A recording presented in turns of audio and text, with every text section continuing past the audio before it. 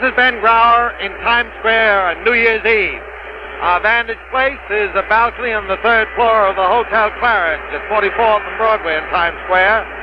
And we're looking right across to the old Hotel Astor. But the new queen of Times Square, well, that's the old queen because it's the former Times building, now the Allied Chemical building, and approaching atop it is a ball on the 23rd, on a tower on the 23rd floor, which with its 100-foot steel pole makes it 400 feet above the air, a ball of 100-watt light, 6 feet in diameter, which is ready to move.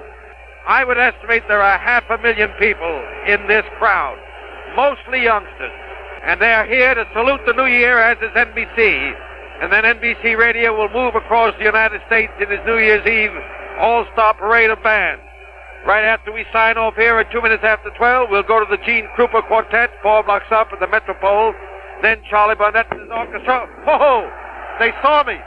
Glenn Miller Orchestra under the direction of Buddy DeFranco, the Cannonball Adderley Quintet, Jonah Jones, Harry James, Benny Goodman, Count Basie, Lawrence Welk, Ray Charles and his Raylets with the Ray Charles Orchestra, taking us right into almost 4 o'clock New York time. There's a lot of firecrackers. There's one right down there, right in front of me.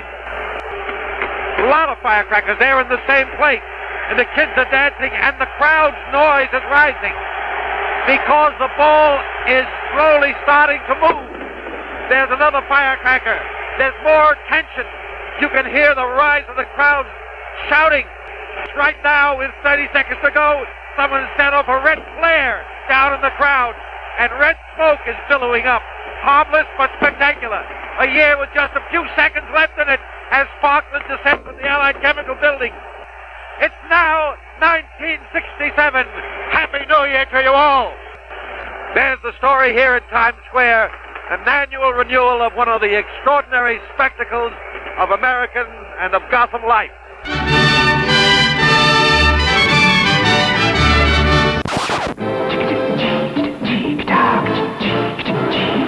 Monday, Monkeys, Man from U.N.C.L.E. Danny Thomas and I Spy.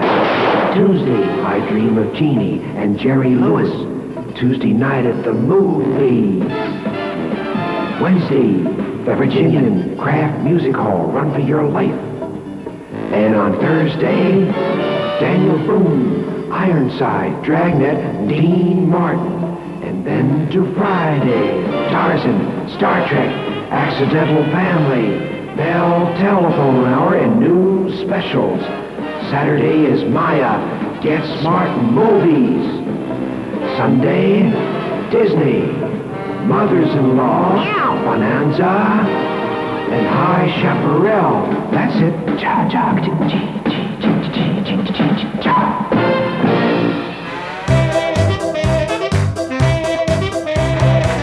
This is It Happened One Year, a look back at the events big and small, famed and forgotten from 1967. Hey everybody, welcome to the show. We're actually doing it again. We are doing it again. Can you believe it? I honestly, no, I can't. I don't really understand how or why, but yet here we are, back again, season 2. It happened one year. 1967. The deuce. It sounds weird, even coming out of the mouth. It does. Right? Yeah. Little bit. We're gonna say 1994 sometimes. Probably. So don't be too thrown about how LBJ was president in 94. Try not to mess it up too hard. I will say we were probably already nostalgic for season 1, as I'm sure all the listeners are also. Yeah. But we're here. Change is good. Change is good for us. It's good for the people. Yeah, we need new blood, new stories to circulate here onto the show and come up with new things. We got a big list of just wacky nonsense to talk about, and a lot of Vietnam to ignore. If season 1 was any indication, we're not going to get too mired down in wars. Yeah, and so we're going to talk about Vietnam probably glancingly here and there, but considering half of every newspaper in 1967 covered the war, we might not get into too much. We figured if we did like war episodes, we'd just be like, oof, that was terrible. Right. That's pretty bad. And then there was an offensive, and there was some victories, some losses. I don't know. It's bad. War is tough, especially one isolated year in a war that lasted for a really long time. Yeah. So we'll try to avoid that. But 1967, I don't know a great explanation for why we picked this, but it's probably worth getting into now. When we started the show last year, we did 1994, which is 27 years before 2021. And weirdly, 1967 is 27 years before that. So while that wasn't exactly the reason, it seems like a pretty neat explanation. Do we need to change the name of the show to It Happened 27 Years Ago? Every 27 years. I guess. I don't know. I mean, honestly, 1940 seems like a pretty good year to do, too. So interesting. Just keep on going. But no, I think we were just looking for a year that had interesting things, but not all of the famous things. 1969 has so many big famous events in it. 1963 is the same. Like the 60s have these kind of years. And we thought we would go back a little bit from the 90s, see if we could do something before we were born, so we don't have a lot of firsthand type experience, but then, try to knit it together somehow. And we just sort of landed on 67 because I think we liked a lot of the stuff that we found. So what's the difference of the big events and gives us some interesting stuff to talk about. And, in the style of It Happened One Year or Ahoy, we're going to talk about a lot of little random stuff that happened. So welcome back, Ahoy heads. You're here for the show. But you bought the ticket, take the ride. It's time for 1967. It also avoided us making a whole bunch of 69 jokes, which wouldn't have been fun for anyone. And that would have been every single episode. Every single episode. So it's probably for the best. Yes, for everyone involved. Yeah. So if you're looking at this and you've seen the title and the explanation of this episode, this might seem like a weird one to start off. We have all of 1967 we could talk about. We have all the different topics to cover, all the different things. There isn't an Al Cowlings of 1967, even though Bubba Smith was drafted first overall in 1967. To get back to that. Yeah. Who would you say is the equivalent of Al Cowlings in 1967? I mean, there are a lot of people that it could be, but I would say Helmut Winter is right up near the top of that list. Perfect. So a perfect segue. You're a master of podcasting. Absolutely. I learned everything by listening to podcasts. Yes. Yes. I mean, I don't know. I guess it's a tangential accessory to the largest crime of 1967. Go. Yeah. And I mean, there's crimes in 67, but there's mostly like a couple serial killers who got convicted or sentenced. I mean, the Manson family was already in operation at that point. They weren't killing people yet. So I would say somebody probably tangential to that, like Tex Watson, one of the like side figures. Clem Grogan, I would say, might be the Al Cowlings of 67, but it doesn't quite work because it wasn't quite that time. No. And that's the other problem is there wasn't a main story in 67 that's not Vietnam. So we didn't have one key thing that we could then thread throughout the year like we did with Al Cowlings, Kato Kalin, that lawyer who died, F. Lee Bailey. F. Lee Bailey, yeah. And so like we did sort of that through season 1. We don't really have that for this one. So instead, Helmut Winter. Boots, who is Helmut Winter? Helmut Winter is a German dude. German dude? Perfect. off to a great start with facts. Welcome back to Fun with Facts. I read the article, but I realized I probably didn't retain as much as I should have. He's from Munich, yes. Yes, thank you. He's a German dude. Who in 1967 lived in Munich, as Joe said. He was an artist of some kind, maybe not like a super flowery murally artist, but he was an artist. He was a painter of some some description, yeah. I felt like he was working on the design of something. Like he wasn't working on a painting. He was working on something more technical. But anyway. Well, as we find out, he does design things, but yeah, he designs things. Yeah, but he worked from home. That was he did. Yes. Part of the design painting part of this. Yes, he designed and painted things from home in Germany, in Munich, and he lived in an area of Munich where, in 1967 in particular, there were a lot of planes, just a lot of planes going over his house. Well, like fighter jets and things, like very, very loud planes. Yeah, I realized it wasn't like just living out by the airport. Why were there so many planes? Do you know why there's so many planes? I think the explanation is just that Germany at this point was split, and with East and West Germany. Yeah. And so there were a lot of like NATO planes that flew over this neighborhood for, basic strategic purposes against Russia. That's right. It was NATO. That's right. This is also another pretty good reason why maybe we started with this episode, considering what's going on right now with Russia. We're going to do a lot of anti-Russia episodes. Yes. 67. We're not supportive of the Russians. Yeah, bad work, comrade. No good, guys. Yeah. And so he was at home one day. These planes are flying over his house. They're very loud. He was designing something. There was a loud noise. He jumped. It ruined his design. He got real mad. So he wrote to his local town or whatever, and asked for ammunition to fight the planes. And did you read the part where they sent him stuff? They sent him a surface to air missile. Yeah, as a residential guy. Well, I think he put it in as an ad, in the back of a magazine or something. Just I think he later said this was kind of a joke, but that he wanted artillery to somehow combat what was going on over his house. And then people actually started sending him giant anti-aircraft guns and all sorts of random stuff. Yes. So he was like, oh no, I don't want to shoot planes down. That's not where I am. But he did take matters into his own hands, and he created from, I believe, a cabinet, a slingshot that could fire potato dumplings called knodels. Knodel. Very good.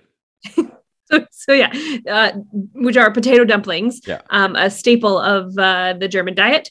And he would slingshot them at the planes. That was his strategy. Well, it was sort of, it was I guess a big slingshot or a small catapult, because it is it's on the ground. It's not something he was holding in his hands, but it wasn't a big, you think of a catapult, you think of those big trebuchets that would throw pumpkins in Maryland or whatever that is, But you're right. It had an arm. It wasn't like a rubber band that you pulled back. It had an actual arm that would flip. And this part, the articles that I read kind of glossed over, but it worked. It worked. It seems to have, They started flying at a higher altitude. They changed their flight paths. They said everyone in Munich got more sleep. So this guy became a legend for his potato catapult at planes, even though there is video of him trying to shoot the catapult, and it doesn't look like it would go over your house, let alone hit a plane. It does look like his dog retrieves some of the potatoes that get fired into the air. Yes. Yeah.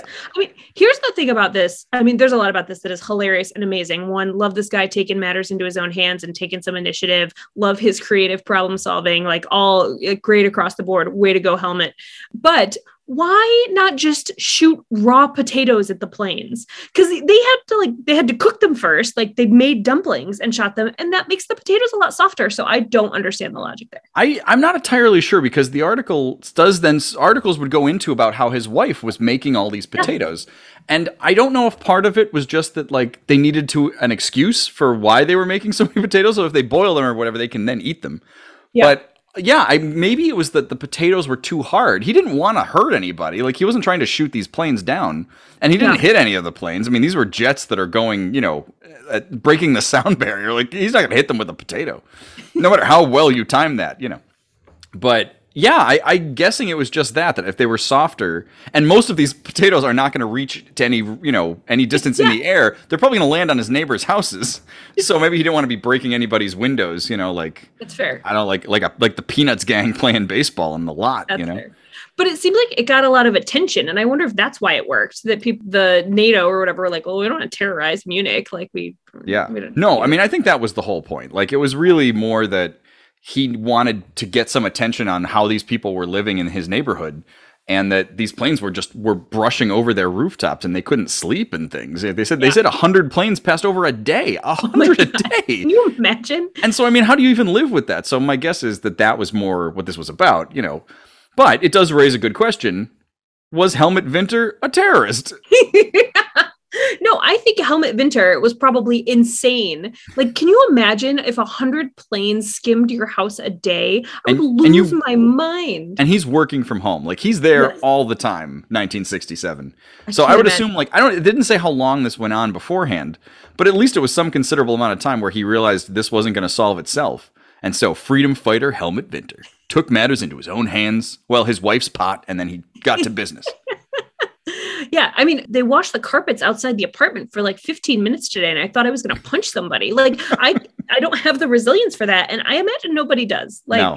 Good for him. He was seen as a hero. Oh, he was a folk hero in Munich after this. There's songs written about him that I can't find copies of. If I do, I'll plug them somewhere in here. But he's literally described as the Knödel Schultz, which is like a German title of Yeah. So he was really working for the common man in this enterprise. But we just talked about this the other day when we lived at the last apartment.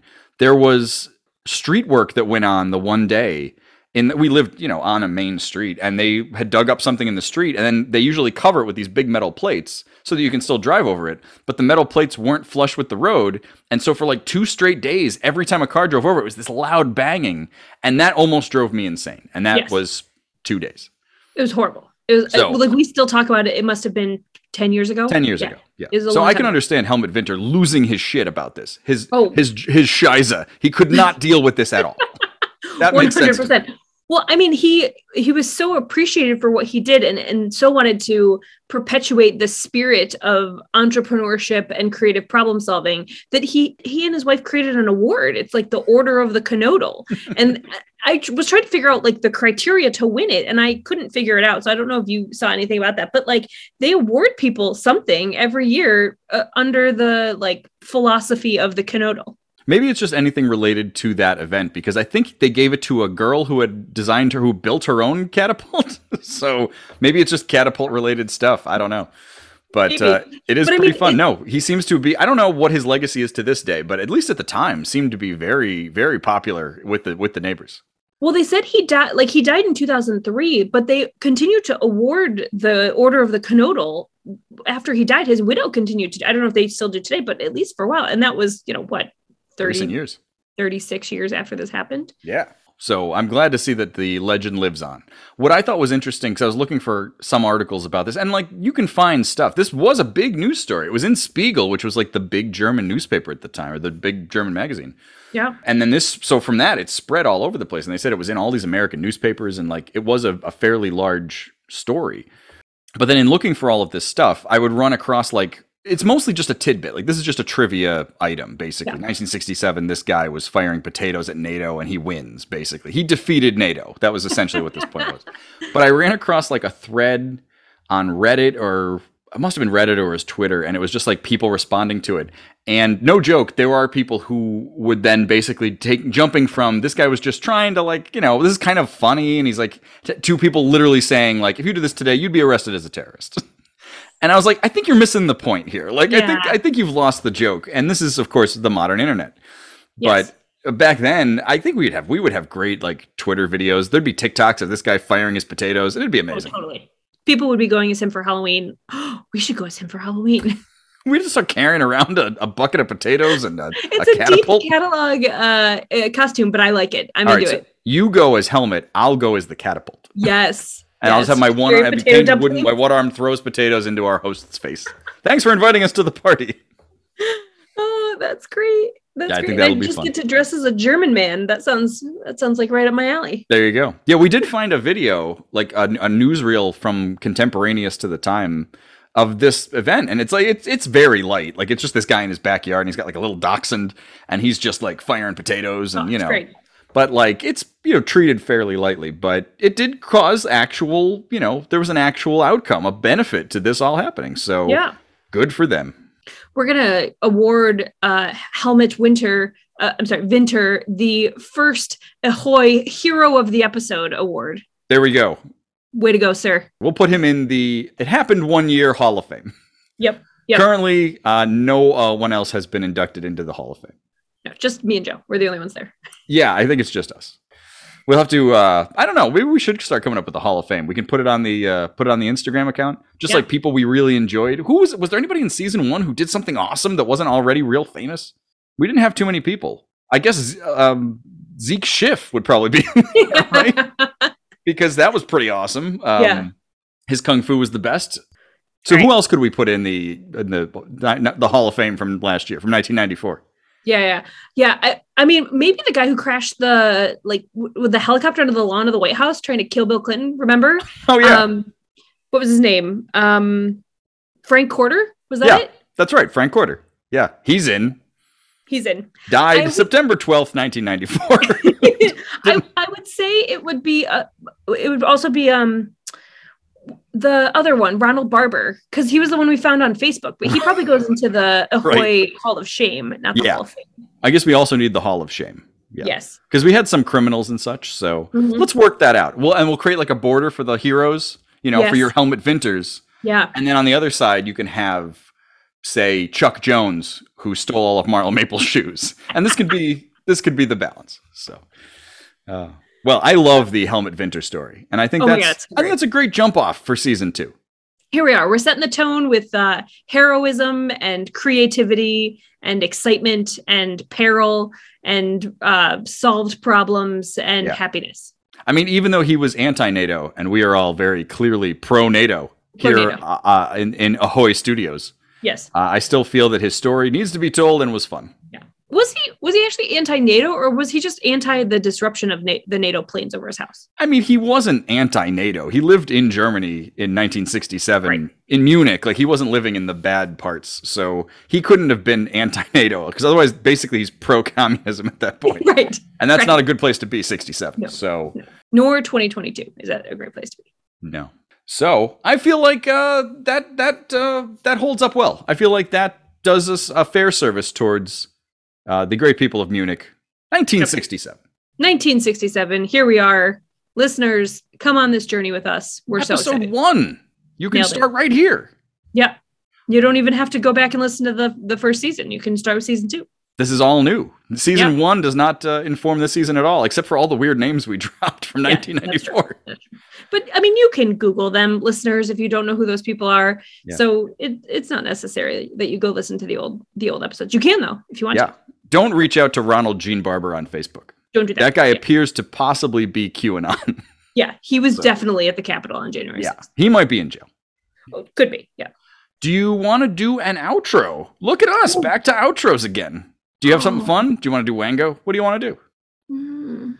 Should we name all of the other vegetable side dishes that we would recommend flinging at NATO planes should the issue arise? That is a good idea, yes. So what would be a good vegetable and or fruit to hurl into the air to try to stop planes? Yeah, I'm going to start with cantaloupes. Ooh, cantaloupes are good and soft. Yeah.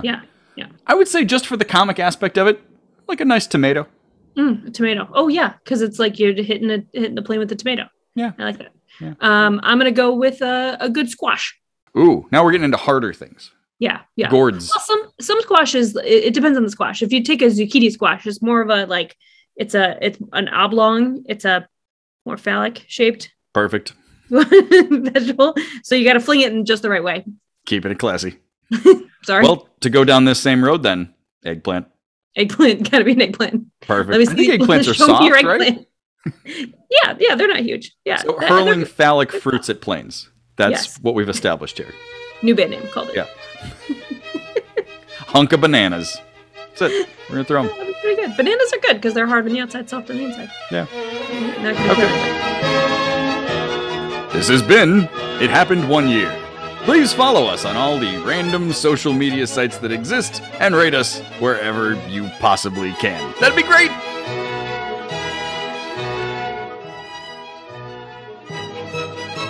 Ich bin der Nelson, weil ich ein Freund der Ruhe bin.